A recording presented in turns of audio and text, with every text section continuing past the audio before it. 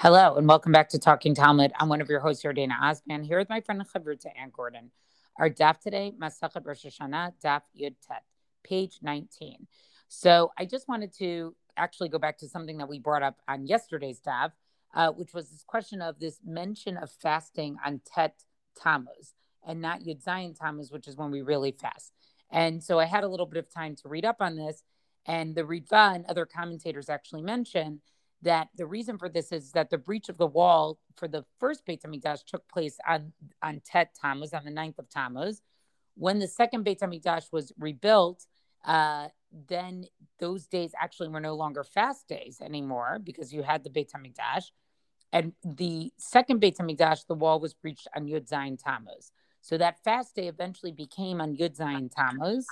But but originally, sort of with Bayit Rishon, with the first Beit HaMikdash, it was on Tet Tammuz. So just wanted to sort of fill in that gap from yesterday. I wanted to mention two things that I thought were interesting on Amud Aleph, and I guess, Anne, you're sort of taking over a little bit more Amud Bet. So there's a whole discussion here that continues about Megillat Ta'anit and whether or not, it still exists, or do we still have to hold the days that are mentioned there.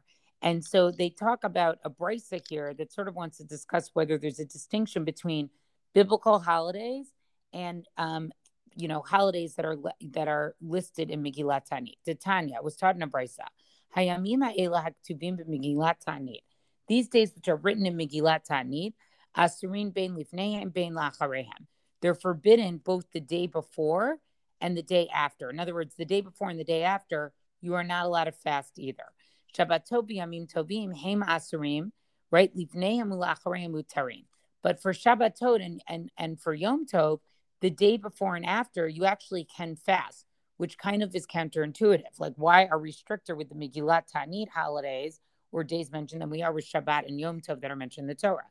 Mahab Reish ben Zelazeh. So the Brisa basically says, what's the difference? Halalu divrei Torah, right? The Shabbatot and the Yamim Tovim they're from the Torah itself. Ve'ein divrei Torah tzrichin chizuk. And biblical law basically doesn't need to be strengthened, right? Everyone's going to be careful to make sure that they don't end up fasting on a Shabbat or Yom Tov. So we don't have to say there's no fasting, public fasting the day before or after. Halalu divrei Sofrim. But the days that are mentioned in Megillat Ta'anit, they're rabbinical, right? They're not from the Torah.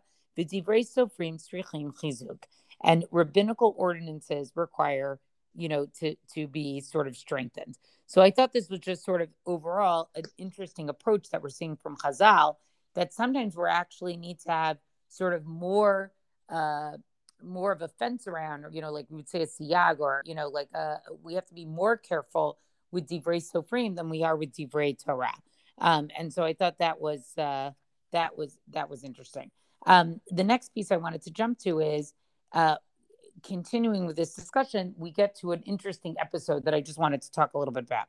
Matzi Rav Tuvi bar Natna. So Rav Tuvi bar Matna talks about a specific holiday that's mentioned in Megillat Ta'anit. Be'esrim utam nabe, on the 28th of Adar, atat b'shurta tavta lehudei. Good tidings came to the Jews, right? Something good came to the Jews. Delo yidun meoraita. They would not have to remove themselves from Torah study. Shegazra hamalchut gezerah. For the malchut had made a decree. Now, what malchut are we talking about? We're talking about the Romans, right? And so basically what this is talking about is the Romans came, right? This is when they were primarily in control of Eretz Yisrael. And they made certain decrees. So one was that they would not be allowed to learn Torah, right? Shelo yasku b'Torah. They wouldn't be allowed to learn Torah. Shelo yamlu et b'neihem. They could not circumcise their sons. V'sheyachalalu Shabbatot. And they would have to desecrate Shabbat. So basically the idea is that the Romans sort of try to take away three distinguishing characteristics of the Jewish people and make them violate these things. Masa Yehuda ben Shammua. So what did Yehuda ben Shammua do? V'chavei and his friends. They went to a Roman noblewoman. Now, this there are a few stories in the Gemara about sort of like these Roman noblewomen who the Tanaim sort of interact with or get advice from, or things like that. So just pay attention that we may see this again. And so they basically, when they basically got advice from her, like, what is it that they should do? Shekol Gedule Romi Mitsui Netzla, right? Because all the big people in Rome would go, frequented her home, I guess, or her. Amar Lahan. So she said to Yehuda ben Shamua and his Chavei Bo v'hafginu b'layla, go and cry out in the nighttime. In other words, you should protest. Halchu v'hafginu b'layla. So they went out and they protested. Amru ishamayim, and they said, "Oh, for heaven's sake." So okay, so they said, "For heaven's sake." Lo achenu anachnu, are we not your brothers? Below b'nei av echad anachnu, are we not children of the same father? Below b'nei, what do they mean by that? Because we say that Esav comes from, that Rome comes from Esav, and Bnei Israel comes from Yaakov. So they're trying to say, well, we come from the same father. We all come from Yitzchak. And then say, below Bnei Ama Chad Anachnu, don't we come from the same mother, right? Basically referring to Rivka here. How are we different than any nation and tongue under you? In other words, you have many different nations that are under you. So why are you picking on us? Right? Shatem goes kashot. You're making us harsh decrees, ubitulam. And so the Romans heard this argument and they basically abolished the decrees. Votoyom asu yom tov.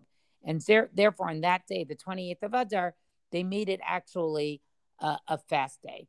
Then the Gemara gets into a very interesting discussion where basically Toby Bar Masna uses this, as a proof of saying, like, wait, they were not, they weren't batla what was in Megillat Ta'anit. There were some that were made during the first temple, and some that were added, later on after the temple had been destroyed. And they basically proved that Yehuda ben Shamua was actually was a student of Rabbi Meir. So this is well after the destruction of the temple, and it seems that they were still sort of adding holidays to Megillat Ta'anit.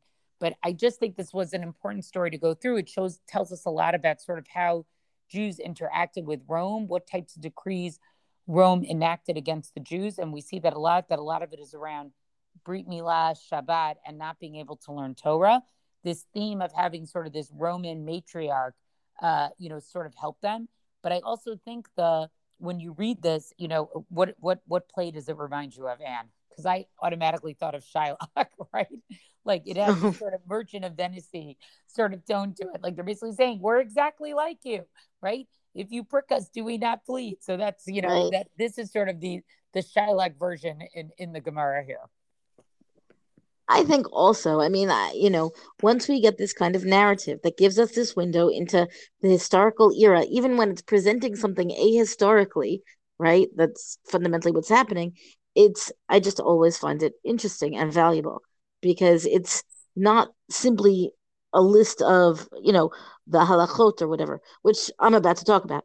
But I also like the halachot part. I'm just saying that I think that there's a tremendous insight, I think, into what Chazal were thinking, how they were thinking when they give us these like slices of life type of thing. Okay. I am jumping to Amud Bet, and really toward the second. Amud Bet is kind of long. On the second half of Amud Bet, it cites the Mishnah. It says Val Kislev mipnei Chanukah Val Adar mipnei Hapurim. Where the citation is talking about when the messengers would go out to bring news that it's going to be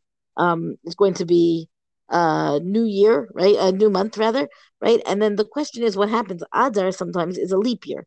No, let me say that better. If a year is going to be a leap year, right? We know that the Hebrew calendar of a leap year means an extra month of Adar. And we've talked about this before in the podcast. It means that an Adar Aleph is inserted. It's so completely counterintuitive because you would think it would be Adar Bet. A first Adar is inserted between the end of Shvat and the beginning of the month. It's going to be Adar, regular Adar, which is Adar Bet, before Nisan, because the idea is it's to Nisan, which is, there's a pasuk that says it has to be in the spring, right? A biblical verse that says it needs to be in, the word is Aviv, so that's very much spring. And if it's going to be too early, then it will be too cold and it will not yet be spring. So they lengthen the year by adding in an Adar. Okay, so that's just how we build a calendar. The question though is what happens to this leap if there's a leap year and you have that extra month? then how does that work when we've got the messengers who are going out in Adar, right? They're going out in Adar because of Purim, and then actually everybody should be able to keep count even from Purim to Pesach, but that's not exactly how they do it, right?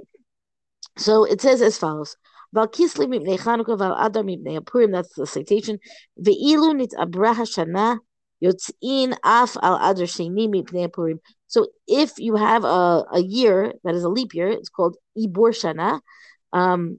Technically, I guess translates to be a pregnant year, right? It's got that extra month in it. Um, then they would go out in Adar to tell everybody about Purim, but they're going out in Adar Bet. Lo Katani.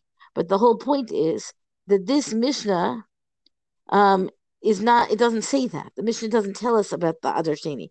And then the Gemara continues, Matnitin Deloka Rebbe, because that point, the Mishnah was not in alignment with the opinion of Rebbe Yehuda HaNasi, because we know that Rebbe Yehuda HaNasi said in a Breita elsewhere,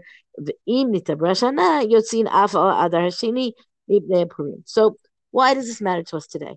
Right? The Mishnah doesn't specify that Adar Sheni is not an exception to the policy of going out during Adar. We could argue over whether that's for sure a distinction in a difference in a view with Rabbi Yehuda Nasi, or whether by saying Adar because of Purim, you could actually infer that it's whichever Adar happens to be closest to Purim, that's when they'll go out with their announcements. But what I want to get to is the much more complicated aspect of having these Roshei Chodashim and the fact of how long the month is going to be. So if you have inbred in you the secular calendar, as I do, then the idea that the months could be of different lengths, different number of days per month, is relatively insane, right? Because, of course, we know that each month has, not each month, plenty of months have different lengths, right? February is 28 and sometimes 29, and 30 days have September, April, June, and November, all of this, right? But they are fixed such that every September has only 30 days, right? And every February, except for the leap year ones, have 28. We're not surprised that January has 31 days and so on. But when you assess the month's length based on the moon and the sighting of the moon and the witnesses who come to tell you that they've seen the moon, then you can end up with a month that last year had a different amount of days than this year, which gets pretty complicated. Just, from a astronomical perspective, I don't think it's that complicated. It's the same moon, Earth revolving thing that every month has, every lunar month. But the question of what happens if the moon isn't spotted in the right day, and so you're going to add in another day because they weren't able to come for Kiddush HaChodesh. We haven't outlined this well enough yet, and we will as we come to it. Let's talk here about what's going on in this stuff, right? The question is, okay, we're going to send out the messages on the second Adar, so everybody will know to keep the mitzvot of Adar in Adar Sheni. But then the Gemara rejects that and says, "Lo, tekule alma mitzvot hanoagot b'sheni ein nohagot b'rishon." So the Gemara says no, because everybody agrees, and as far as I know, everybody really does agree that the mitzvot that you do in Adar Sheni, you don't do in Adar Rishon, meaning that leap month is very parav, I would say, right? There's no festivals in there. There's no Purim. That's the bottom line. So the Gemara goes on. Mitzvah, the debate is about a leap year. Detanya kama ibor shana. How many days are in the month of the leap month? Shloshim yom. The Gemara answers it's 30 days. Rabbi Shimon ben Gamliel omer chodesh, but Rabbi Shimon ben Gamliel says a month, and a month means that it doesn't have that fixed number of days. It's not that it's always going to be 30 days for Adar Bet. It's that you have to do the same thing that you do always with the witnesses coming to attest to the fact that they saw the new moon. And as we'll learn, the Sanhedrin would quiz them and make sure that it was really true and so on. So the Gemara goes on, Maishna Shloshim. What's the difference about 30 days? Meaning, why is 30 days different from a month? And of course, the quick answer is because it's precise, right? Meaning it has to be a full 30 days. You can't just fumble around for the approximate length of time that a month is. The Gemara says a little bit, I don't think it's being tongue-in-cheek, but it works for us that way. The Yadi, that they know. What does it mean that they know? The people can count 30 days, and then they know when that month ends and when Purim is going to be. Chodesh Nami Yadi. So you say, well, of course, people also know how long a month is, because the basic month is 29 days. right? And then they would only add in a 30th day if the witnesses did not come in time and they had to add in a day. So sometimes months really are 30 days, but the default lunar month, according to the Gemara here, is 29 days. So once you know it's 29 days, that's as good as knowing that it's 30 days. I mean, you can count each out just as easily. Amar Rav Papa, Manda Amar Chodesh, Ratza Shloshim. Because Rav Papa says as follows: the one who said a month, right? Well, we know who said it. It's Rabbi Shimon ben Gamliel. But the one who said a month doesn't necessarily mean 29 days. Meaning, if you say a month, 29 days, well, but it could also be 30 days. So that's why. So when he says, if Papa says that when you say it's a month, it doesn't have to mean 29. So then counting out 29 won't get you the amount of time that you necessarily need, because maybe the Sanhedrin is going to decide 30 days. He'id Rabbi Yeshua ben Levi mishum kahala kedisha Yerushalayim al shnei adarim. So Rabbi Yeshua ben Levi once came and testified in Jerusalem about the two adars, shemekachin oto biyom iburehen, because they would sanctify them literally on the day that they would make this leap month. And then the Gemara goes on, Lamemra, that is to say, the Chasarin Avdinan, that it was a lacking month, meaning 29 days. Mla'in lo Avdinan. And if it had been 30 days, then they wouldn't have necessarily have to make it into the full month of the 30 days. They don't need to do that. Let me say this one more time. As I said, it gets a little bit tricky because of these. It's tricky, I think, conceptually. As I said, not astronomically. The Chaserin Avdinan, they make the months, both months of Adar Aleph and Adar Bet, become short months. Chaserin. Mle'in lo Avdinan, they wouldn't make them both 30 days. La Puke, Midrashad Rev Nachman Bar Chisda, He'ir Rev Simon Mishum Chagai, Zacharia Malachi, Al Shnei Adarim. So that means we're going to exclude this opinion of Rev Nachman Bar Chisda, because what he said was how Rav Simai testified in the name of Chagai, Zechariah, and Malachi, whom you'll recognize from Navi, from the books of the prophets, that they also had two Adarim, meaning they said it's going to be a leap year.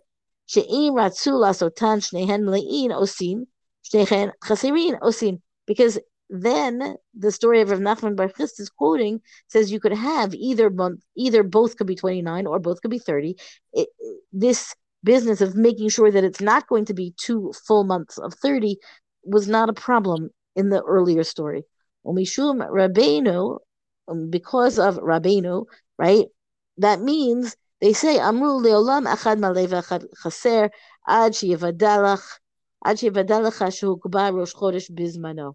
So what they say, 2 months of Adar were always observed that one would be full, one would be complete, 30 days, and one would be short, 29 days, unless you happen to know that the new moon itself, meaning you know that from the sky, was actually fixed in that particular time, and then you'll have 2 Adars being 29 days instead of the first one being 30 and the second one 29. Now, basically, that's what we do nowadays, meaning this is the way they fix the calendar, as opposed to depending on the witnesses to come. But the very fact that a leap year can have a handling of that leap month, that extra month, in a different way from all the other months is, I think, a very strange thing. In typical Gemara fashion, there's no Mishnah or anything really explaining the concept. He just gets straight into the discussion of it. And now we sort of have to work backwards and sort of piece it together. But I think some of that is because this understanding of the calendar was just understood by everybody. Sometimes your month is 29 days. Sometimes it's 30 days. So I think when you grow up, or sort of that's always what your reality is, it's not so confusing. But I think us working off of a solar calendar and the, non-Jewish calendar, this is a little bit, confusing and tricky, as you keep saying, Dan. Right. And I think also the fact that there was a procedure, meaning, listen, I don't know about you. I have a running calendar all the time in my head, right? It doesn't mean I always have the right day, but at least in theory I do, right? So I don't think that awareness of the date was present in the ancient world in that same way. They were very aware of Shabbos, right? When Shabbos is in the calendar, they're very aware of the holidays. and they're very aware of Rosh Chodesh itself. What is it going to be this day? Is it going to be that day? They're waiting to see. But all the rest becomes, I think, much more of a muddle from day in to day out. It didn't matter, except for those particular days where there would be different korbanot and different tefillot and different practices. So I don't know. I think that this idea of having an extra month to keep the calendar on track, I mean, we understand why that has to be. I don't know that there was such an awareness in the general populace of how much that month was going to be any different, except for that they're not getting announcements about Purim yet, so it must be Adar Aleph. Like I am hypothesizing, perhaps unfairly, but that's Well, my also that's my the current idea that take. like you didn't plan as far ahead. You know what I mean? Like you didn't know when the holidays were going to you know, uh, You fall literally could. out. And whereas like today, I could let you know when the holiday is going to be in 5 years from now. So it's a really different relationship to time. Well, Exactly. yeah, it's just a different relationship.